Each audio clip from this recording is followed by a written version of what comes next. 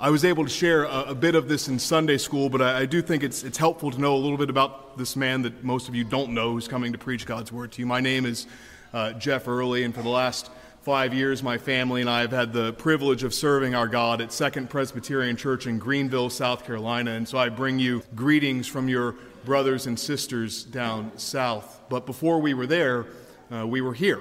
I lived the first 30 years of my life in Richmond, Virginia, and I am so grateful that this church is right here. I'm so grateful because no matter where the Lord calls me, Richmond will always have a part of me. And it does me so good to know that there's a church like this one right in the very heart of the city that I love. And I do pray for you all every Lord's Day on my drive to church. I pray specifically for the ministry of this one. And in just a moment, I'll read to us from Philippians chapter 2, verses 12 to 13, which is our sermon text. But because this text is very focused on imperatives, that is commands, things that we are called to do, I think it's helpful to remember the context, the indicative, the why we are to do what we're being called to do. And so in Philippians chapter 2, Paul is writing to this church. He's been writing to them. He's got a special relationship with this church. He planted the church, as it were, in Acts chapter 16. You can read about that at another time. And he stayed in close contact with them. And so when they heard that the Apostle Paul was in prison for the crime of preaching Christ, they sent to him a gift and a note of encouragement by way of their pastor, Epaphroditus. And Epaphroditus, while he was there, shared with Paul how things were going at the church. And so what we have in Philippians is Paul writing back to them his thanksgiving for their gift and some concerns that he has. He's concerned because there's a rivalry that has sprung up in this church, and you read about this later in Philippians 4 between two women, Euodia and Syntyche, and this rivalry is threatening to split the congregation. And so Paul's primary focus throughout the letter is that the church would remain united. And in chapter 2, verses 5 to 11, he points them where every good pastor would point his people. He points them to the Lord Jesus, that one that we just sang of, who is above all others, who at our need his life did gladly spend. And when you and I remember that we are nothing more than sinners in the sight of God, justly deserving his wrath and displeasure, when we humble ourselves in that way, just as our Lord Jesus humbled himself by taking the form of a servant, then it becomes much easier to bear with the frictions that we may have with one another. And then he points us in verses 9 to 11 to the present exalted, reigning glory of our Lord Jesus. And he says, if you're having trouble here, look there.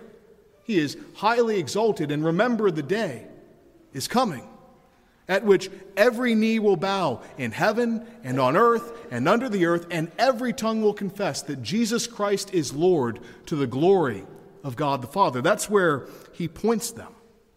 And so everything that I'm about to say from Philippians 2, 12 to 13 is built on that foundation, the finished work of our risen, ascended, and returning Savior, the Lord Jesus Christ. That is why we are to do what Paul is calling us to do in this passage. And I'd just like to set the context there. So with these thoughts in mind, let's now give our attention to the reading of the holy, inerrant, and life-giving Word of God. Philippians chapter 2, beginning in verse 12. Therefore, my beloved, as you have always obeyed, so now, not only as in my presence, but much more in my absence, work out your own salvation with fear and trembling. For it is God who is at work in you, both to will and to work for his good pleasure. My friends, the grass withers and the flower fades, but the word of our God abides forever. Let us pray.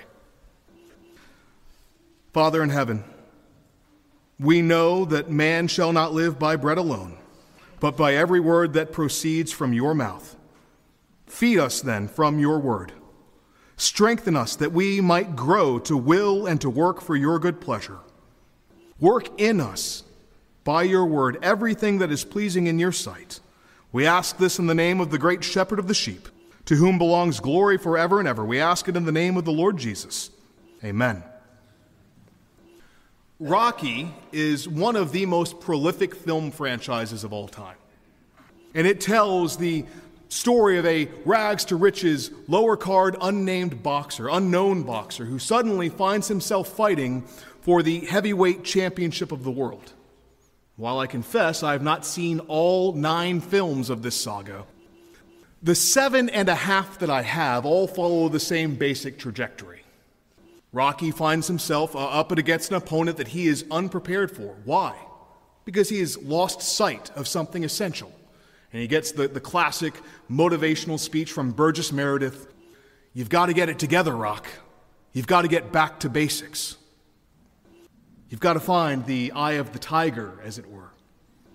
And while I tend to doubt the makers of those films intended such repetition from the start, there is something to be said that message resonates so well that we need to go back to the basics.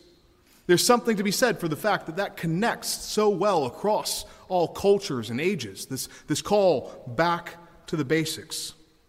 I suspect that we all know well what it's like to have a setback in life that's not due to a gap in our knowledge, but rather due to a failure to apply that which we already know. We need reminders often more times than we need instruction. How many of us have made a careless math error on the budget that resulted in resulted in disaster for our finances that month? How many have absent-mindedly taken a wrong turn on a familiar road because you weren't paying attention? You knew where the turn was, but you forgot. We need to be reminded. And nowhere is this more evident than in our spiritual lives. We spoke about this in the Sunday school hour. The Bible could not be more clear. It says over and over again, we are to be a praying people. The Bible says we are to pray without ceasing, 1 Thessalonians 5:17. To, first of all, pray. To pray in all things. And yet, how true are the words of the hymn writer?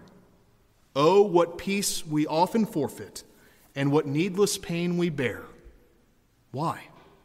All because we do not carry everything to God in prayer. It's not that you didn't know it. It's that you forgot. You lost sight.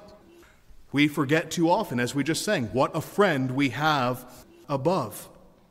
And something of this back to the basics approach is needed for the Philippian church in the first century. And it's needed for us here in Richmond, Virginia in the 21st century. If we're going to take Paul's commands in this passage seriously, we need to understand the basics of our faith. The exhortation that's given in our text is one of the most famous in all of Scripture. Work out your own salvation with fear and trembling. This is not the first time that Paul has brought this up in the letter. This is just a restatement of something he said over and over again to these Christians. If you look at chapter 1 and verse 27, he says, only let your manner of life be worthy of the gospel of Christ. Then he says in chapter 2 and verse 5, have this mind among yourselves, which is yours in Christ Jesus. Work out your salvation. Live a life that's worthy. Have the mind of Christ in yourself. Paul reiterates this teaching so many times, not because it's complicated, but because it's essential. It's basic, and we can never be reminded of it too often. You'll find the more you study God's Word, it is not the principle that he calls you to that's complicated and hard to figure out. It is the practice of it. And so he encourages them over and over again.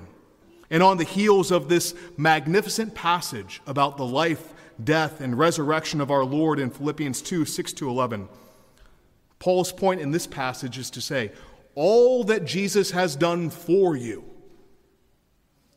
everything that he has done for you, he is also doing in you. So live like it. That's his point. He wants Christians to live as if what we say we believe is actually true. Or to put that a different way, the church corporately, that's all of us, must be working out what God is filling in us individually. And so we'll consider that point this morning under two simple headings.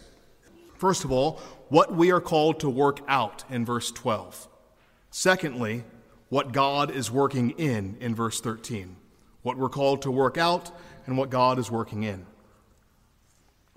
And Paul gives us this call to work out our salvation in three parts. He gives us a preface, he gives us the command, and then he rounds it out with a motivation. First, we'll look at the preface. Verse 12 begins with the word therefore, which is off the bat connecting this command with the preceding passage of Scripture. The fact that God humbled himself by taking to himself a true body and a reasonable soul, becoming like us in every respect, yet without sin. The fact that he lived the perfect sinless life that you and I are called to live and have failed miserably. Because those things are true, they ought to have a defining influence on the shape and direction of the life of anyone who calls himself a Christian. Christ's work has been credited to us. His Spirit has been poured out upon us.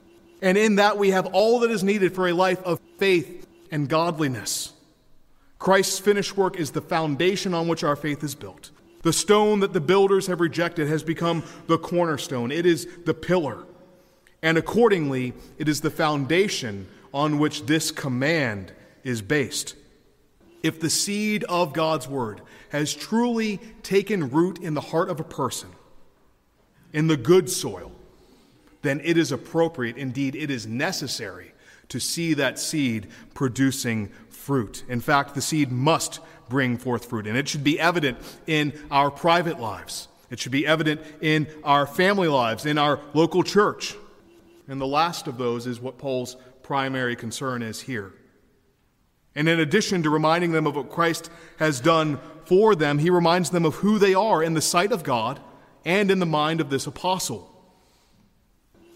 We know that God loves these Philippian Christians, and we know that God loves us because of what he has done in Christ.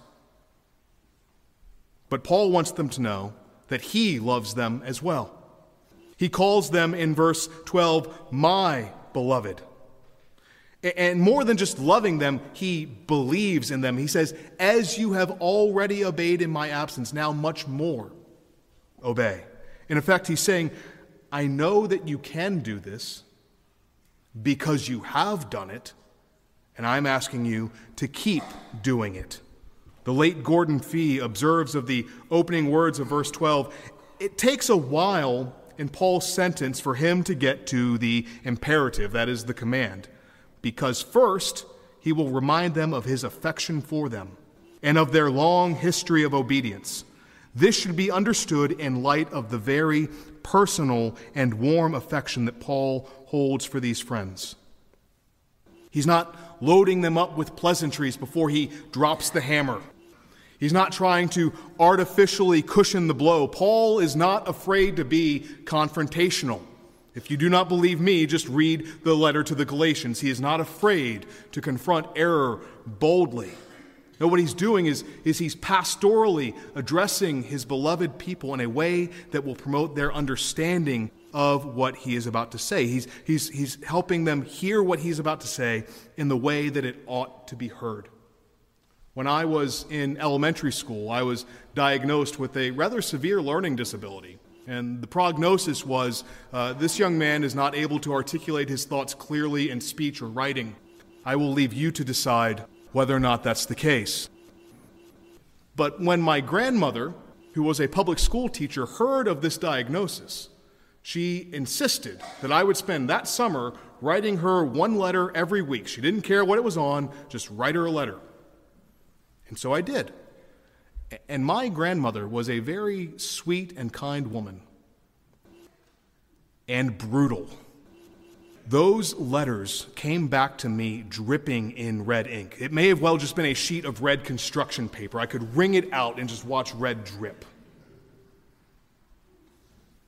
Why did she read so many horrendous letters from an 11-year-old boy? Because she loved me, and she believed in me.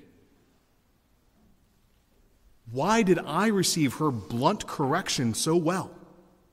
Because I knew that she loved me and she believed in me. And in the same way, Paul is not sugarcoating what he's about to say. He's not covering it up. He's putting it in a context that will help these Christians understand. And what an important reminder this is for Christian leaders in the church and fathers in the home. Our children, our people, need to hear often, yes, that God loves them. But they need to hear that we love them as well. That these words of correction and rebuke come from one who loves them. I think often of Paul's words in 1 Thessalonians chapter 2 in relation to my own ministry. He writes, "Being affectionately desirous of you, we were ready to share with you not only the gospel of God, but also our very selves, because you had become very dear to us." The people of God need to know that God's elders, his pastors, the fathers in the home, that they love them and that they're there for them. And now, having considered that preface, we're now ready to dive into the command itself. We're ready to examine what it is that Paul is calling to them. Look at verse 12 again. Work out your own salvation with fear and trembling. Our English Bibles have all flipped the word order here just for ease of reading, and that's completely legitimate. But it may be helpful to know that in the Greek original, the word order is, this salvation of yours, work it out. It starts from the premise that you are saved, and therefore there are these expectations upon us. There are these things that we are called to do. It's a call to sanctification. What is sanctification? I hope some of the young people in this church know. I hope the officers of this church know that sanctification is the work of God's free grace, wherein we are renewed in the whole man. We are positionally made new. And then out of that, we are enabled more and more to die unto sin and to live unto righteousness. We are being progressively conformed to the image of Christ. Sinclair Ferguson helpfully clarifies what this command is and what it is not. He writes, "We are not to work for it or to work it up, but work it out. That is, to make sure that its influence and implications permeate the whole of our lives. Make sure the implications of Christ's saving death and resurrection permeate. Find their being in all of your life." And yet, as clear of an explanation as I hope that is, it is a narrow path to walk. And many in the church fall into one of two ditches on either side. One is what we'll call legalism, and the other is antinomianism. And you'll find these in many churches. You'll find them in many professingly Reformed churches. And so as I explain the difference between these, it may sound to you like I am splitting hairs. I assure you I am not trying to do that. But the preaching of the gospel of Jesus Christ must be done with great care. The chefs in Japan have to take a 3-year training course in order to be able to prepare and serve a dish called pufferfish. Not 3 years to prepare to be a chef, 3 years for this one dish. Because if it's not done precisely correct, the result is death. Because in addition to being delicious, I wouldn't know, I've never had it, but in addition to being delicious, this fish is also poisonous. And if that poison sac is not removed perfectly, the results could be death. And so it is with the preaching of the gospel. If it is not done with great care and rigor, it is at best damaging to your soul, and at worst damning to it. And so bear with me as I try and be very precise here. The first error we called legalism, if I could put it in a mathematical formulation for you, is faith plus works equals salvation. Faith plus works equals salvation. Almost nobody, even the Roman Catholic Church, will not deny the necessity of faith for salvation. This is the default thinking of many fundamentalist evangelicals, and it's the explicit teaching of some professedly Reformed theologians. They'll argue something to the effect of, we're brought into right standing with God by grace through faith, but we are kept there by our faithfulness. And my friends, you just need to know, if you hear a professing Protestant minister give you that gospel, that is Roman Catholic theology wearing Protestant robes. It is not true. Philippians 2:12 offers an important corrective to this legalistic understanding by stating the affirmation that we've already seen, that the works flow out of the salvation that you have. Work it out. Works result from salvation. They do not maintain it. The other error is an overcorrection to this that we call antinomianism. It's to remove works from the equation entirely. Faith equals salvation, period. The problem with that is the rest of the Bible. There's no asterisk behind what Paul says here when he says, work out your salvation. He doesn't say, it doesn't really mean what it kind of sounds like it means. No, we are to work it out. Ephesians 2:8-9, for by grace have you been saved through faith, and this is not of yourselves, lest any man should boast. It, the grace and the faith, are the gift of God. Why? For we are his workmanship, created in Christ Jesus unto good works. The Bible is very clear. Works need to be part of the equation. One of my seminary professors, Dr. Kruger, once told us, we have a ton of recovering Pharisees in the Reformed world. That is, recovering legalists is what he means. We could use a few more recovering antinomians. We could use a few more who understand that, no, there are calls to obedience in the Bible.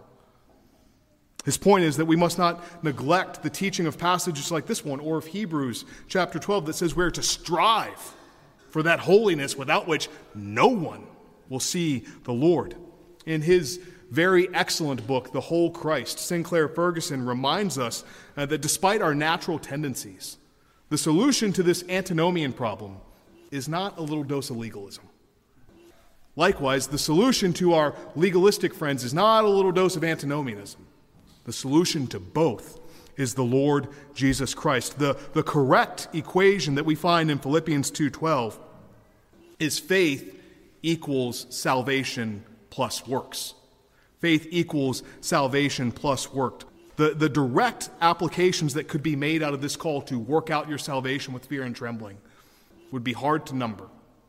But for the sake of time, and the context, we will limit them to Christians in the church, because that's Paul's primary concern. All of the language in this passage is plural. All of the yous and the yours, they are plural in this passage. And so our primary application of working out our salvation will flow as we relate to one another in the body of Christ.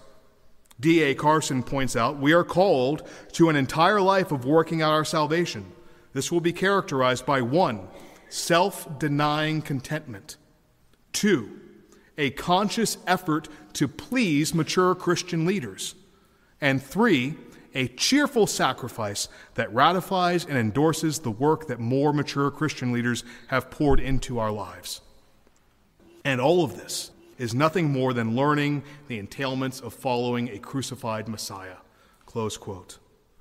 What he's saying is that we have the example of all three of these in the Lord Jesus Christ, who denied himself of his glory in Philippians 2:6, that he might become a servant, who did so not for his own glory, but to please the Father in accord with his call. We have these examples of sacrificial love and giving of our Lord Jesus. He's calling us to treat one another as Christ has treated us. Surely that is not too much to ask.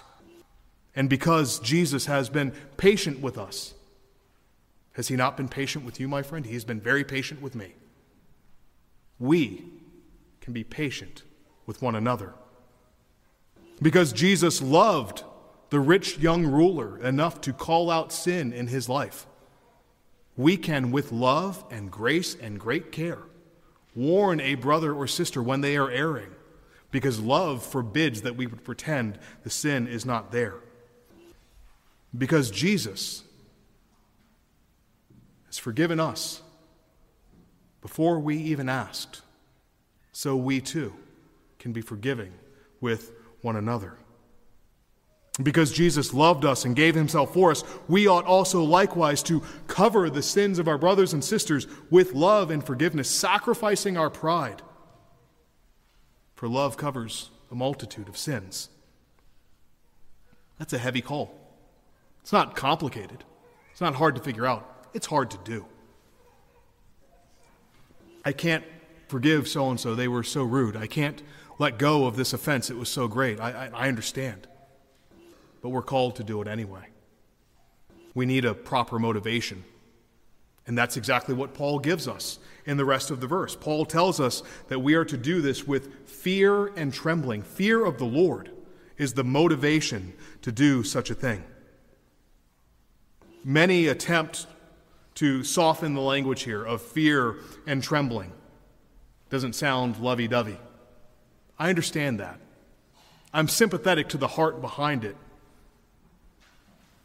But when the Lord says, work out your salvation with fear and trembling, and then he uses similar language elsewhere to say the fear of the Lord is the beginning of wisdom, we have no right to change or soften an iota or a dot of the Word of God. Rather, we would do well to change our sensibilities so that they would embrace what God has said.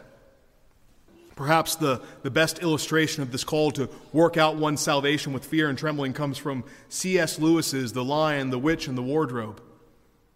And in the book, as many of you probably know, Lewis depicts God allegorically as a lion named Aslan. And Lucy, sweet little girl that she is in the story, when she hears of this lion, she asks the other creature, she says, "Is he safe?" Who said anything about safe? He's a lion. But he is good. He is good. And in the same way, my friends, our God is not safe. He is a consuming fire. But he is good. He is good. And we are called to live our lives with fear and trembling because we're living under his watchful eye. One commentator explains that the use of this phrase in these texts demonstrates that an attitude of fear and trembling is an attitude of humility and submission in God's presence. He goes on, the fear of the Lord is the best way to dispel the attitude of selfish ambition and vain conceit. Believers need to work together with the attitude of humility that they are doing everything in the presence of God. And this is a concept that is so basic, so foundational, it's in our children's catechism. I hope young children raised in a church like this one can answer the question, can you see God? Children, do you know? Can you see God? No. But what? But he always sees me. We're taking this basic truth and applying it across all of life, my friends, that we live coram Deo, before the face of God. The fear of the Lord impacts much of our relationships. I'll start with me. Those who preach and teach the Word of God are called to do so with great diligence and care. Why? There's a long list of reasons. One of them, fear of the Lord. It would be better for him if a millstone were hung around his neck and he were cast into the sea than that he should cause one of these little ones to sin. That verse sends a chill down every preacher's spine, my friends. Fear of the Lord is why we labor. Husbands, called to love your wives. Long list of reasons why that's a good thing to do. One of them, fear of the Lord. Fear of the Lord who says, husbands, live with your wives in an understanding way or according to knowledge, showing honor to the woman as the weaker vessel, since they are heirs with you of the grace of life. And then he gets to the motivation. So that your prayers may not be hindered.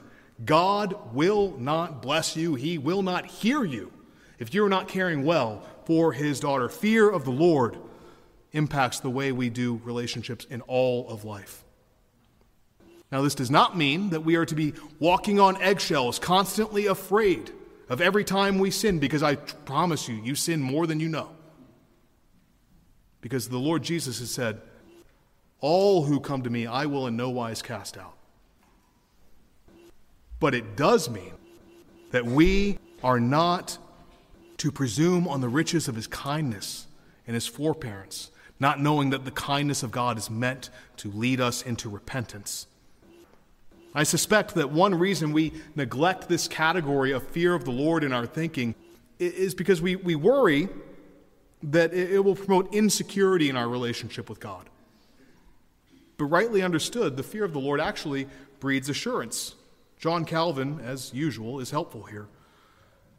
He says, "There is a kind of fear and trembling, one that, so far from diminishing the assurance of faith, the more firmly establishes it." How does it do that, John? This happens when believers, considering that the examples of divine wrath executed upon the ungodly as warnings to them, take special care not to provoke God's wrath against them by the same offense, or when inwardly contemplating their own misery, learn to depend wholly upon the Lord, without whom they see themselves more unstable and fleeting than any wind. He says a healthy fear of the Lord promotes assurance and causes us to flee from sin and to pursue holiness. Perhaps the best analogy here is that of a young child who fears disobedience in the presence of their parents. I can tell you that sometimes my children are known to act up in the children's programs at our church. Not when mom and dad are there. They don't fear the teacher. They fear us. Why? Because they're our children. Fear of the Lord proves that you are a child of God. It reassures, it reaffirms that relationship that we are his adopted children. So that's verse 12, this call to work out our salvation with fear and trembling. And the implications are heavy, to say the least. And surely, if in our own strength we did confide, all our striving would be losing. But I do not have to tell this church that the right man is on your side, that even though the world and the flesh and the devil are real and they want you, we have help. We have hope. We have a God who is working in us to help us work out our salvation with fear and trembling. And we find this in verse 13. And this verse 13 will tell us both of God's power and of his purpose. Verse 13 reads, "For it is God who works in you both to will and to work for his good pleasure." And I want to say, yes, we do get encouragement, as we spoke about in the Sunday school hour, of looking back at what the Lord Jesus has done for us in his life, death, and resurrection on the cross of Calvary. We get encouragement and strength from that. And we also get strength and encouragement from looking forward to the day that he will return and make all things new. I take great comfort in that. That's my blessed hope, and that's yours too. But he has not left us in the meantime. Every verb in this verse is in the present tense, because he is the Lord who says, "Lo, I am with thee always, even to the end." And he is the same yesterday, today, and forever. This is perhaps the most significant thing and basic thing in the Christian life, because when we feel beset with sin, we can look to, as my pastor calls, the all-purpose Christian verse, Hebrews chapter 2 and verse 12, or chapter 12 and verse 2, looking to Jesus, the author and finisher of our faith. Looking to the one who is our refuge and our strength, a very present help in time of trouble. Consider these words of the great Baptist preacher Charles Haddon Spurgeon, who said of Jesus from this verse, "Here is help. Help which, if Satan should be at his utmost force, if he's coming at you with everything he has, and your corruptions at their utmost power, here is help, help that shall yet be more than equal to the day. Grace all sufficient dwells in you, believer. There is a living well within you, springing up. Use the bucket then. Keep on drawing. You will never exhaust it. There is a living source within you. Continue to struggle. You will not exhaust the life force which God has placed within you. There is a growing mine of gold. Spend it. Inexhaustible divine wealth is yours. Therefore, cease not to work it out. And this is not help that the Lord gives us in some vague, sentimental sense. No, it's much more specific than that. God works in us to shape our will and our desires. He changes us so that what we want to do progressively lines up with what He would have us to do. And this is so important. The Reformed faith is often accused of making us robots in our own minds that are just mindlessly operating under the sovereignty of God. No, it's not that way. He sovereignly, graciously changes your will that now you gladly follow, you gladly obey, you gladly seek to do what is His good pleasure, that good will of His that is good, acceptable, and perfect. And then as a direct result of this God working to change our lives and our wills, our actions change. He's at work in us both to will and to work. And that's His purpose, both to will and to work. For what? For His good pleasure. That's an interesting phrase. What do you suppose it looks like to live a life that is good and well-pleasing to God? There are lots of examples in the Bible of people who obeyed God. Enoch walked with God. Noah obeyed God in the building of the ark when no one even knew what rain was. Abraham was called a friend of God for following Him. Moses knew Him face to face, and who could forget David, the man after God's own heart? And yet none of them is called His good pleasure. But one there is above all others. This one whom God said at His baptism, "You are my beloved Son, in whom I am well pleased." This same one who God would say at the Mount of Transfiguration, "This is my Son, with whom I am well pleased." My friends, as I said earlier, this is Christianity 101. God is at work in you, both to will and work for His good pleasure. That means He's at work in you to make you more and more like the Lord Jesus Christ. And I hope that you want that. I hope that you want that more than anything in the world. I hope you want it for yourself. I hope you want it for your family, for your children, for your spouses, for your grandparents, for your friends. I want that for all of you. My challenge to you here today is to do that hard work of investigation, looking in yourself. Do I see His work in me? Do I see myself being conformed to the image of the Son from one degree of glory to the next? Do I see a growing in the things that God loves and a growing hatred for the things that God hates? Surely the answer for all of us is not as much as I would like to. So how do you get it? How do you get this grace in your life? How do you have the character of Christ fashioned in yourself? Perhaps you have a great desire to do the will of the Lord, but you feel a lack of ability. Maybe you're here this morning, and those words of Matthew 26 resonate all too well with you. The Spirit is indeed willing, but the flesh is weak. Or maybe you're here and you know that you're supposed to want these things, but you find yourself distracted.